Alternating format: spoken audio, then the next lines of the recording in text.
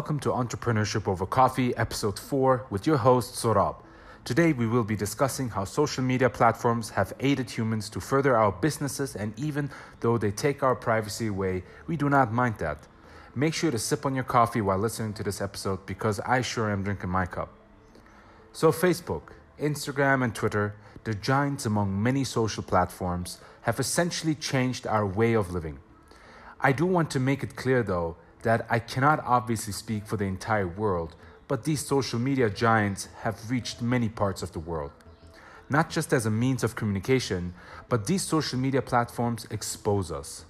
Among many older generations, it is sad for them to see the younger generation on their phones for that long, not realizing that things are constantly changing. These social media platforms, in my opinion, do not change us, they only expose us. And the reason I say so is because I believe that even though we see our privacy as essential to our lives, I don't actually think we will give up social media in order to maintain our privacy. Because social media has done something for us where we can now communicate without the friction that it used to be before, by sending out letters, waiting months to receive something back. We are more than happy to do so. If you think about even an application such as Tinder, a dating application, 20 years ago, we would never have imagined to use such platforms to meet new people. I'm not saying here it is an ideal place to do so, but the honest truth is that if we were to tell our parents in their youth that, let's say in 20 years from now, they could even book a room in any city of the world instead of going to a hotel, they would not believe it. And you must already know what I'm talking about. That's right, Airbnb.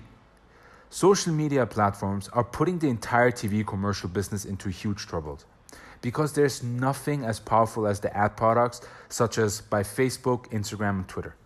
We can now finally actually target certain groups to sell our business, or foremost our brand. And the reason why I'm saying brand is because our brand matters, and we all have a brand, no matter if you like it or not. I'm in the opinion that we should stop pretending that if we run a startup, as an example, we do not drink alcohol and not post about it, or don't have a beer with a friend or a family member. Because to me, the thought is, why pretend? Because these platforms will end up exposing you and I anyways. So why not look at these platforms as bringing out your brand in the most honest truth? That's why I also believe it is crucial to not underestimate those who start blogging, vlogging, and doing podcasts as few of the things. These people understand that it is their brand that they are working on, putting out to end up leveraging from. These platforms aid us to bring out messages and relate to people who relate to us. So guys, here are a bit of my thoughts on the social media giants such as Facebook, Instagram, and Twitter. I would love to hear what all of you think. Make sure to let me know, favorite this podcast, and share this with your family and friends.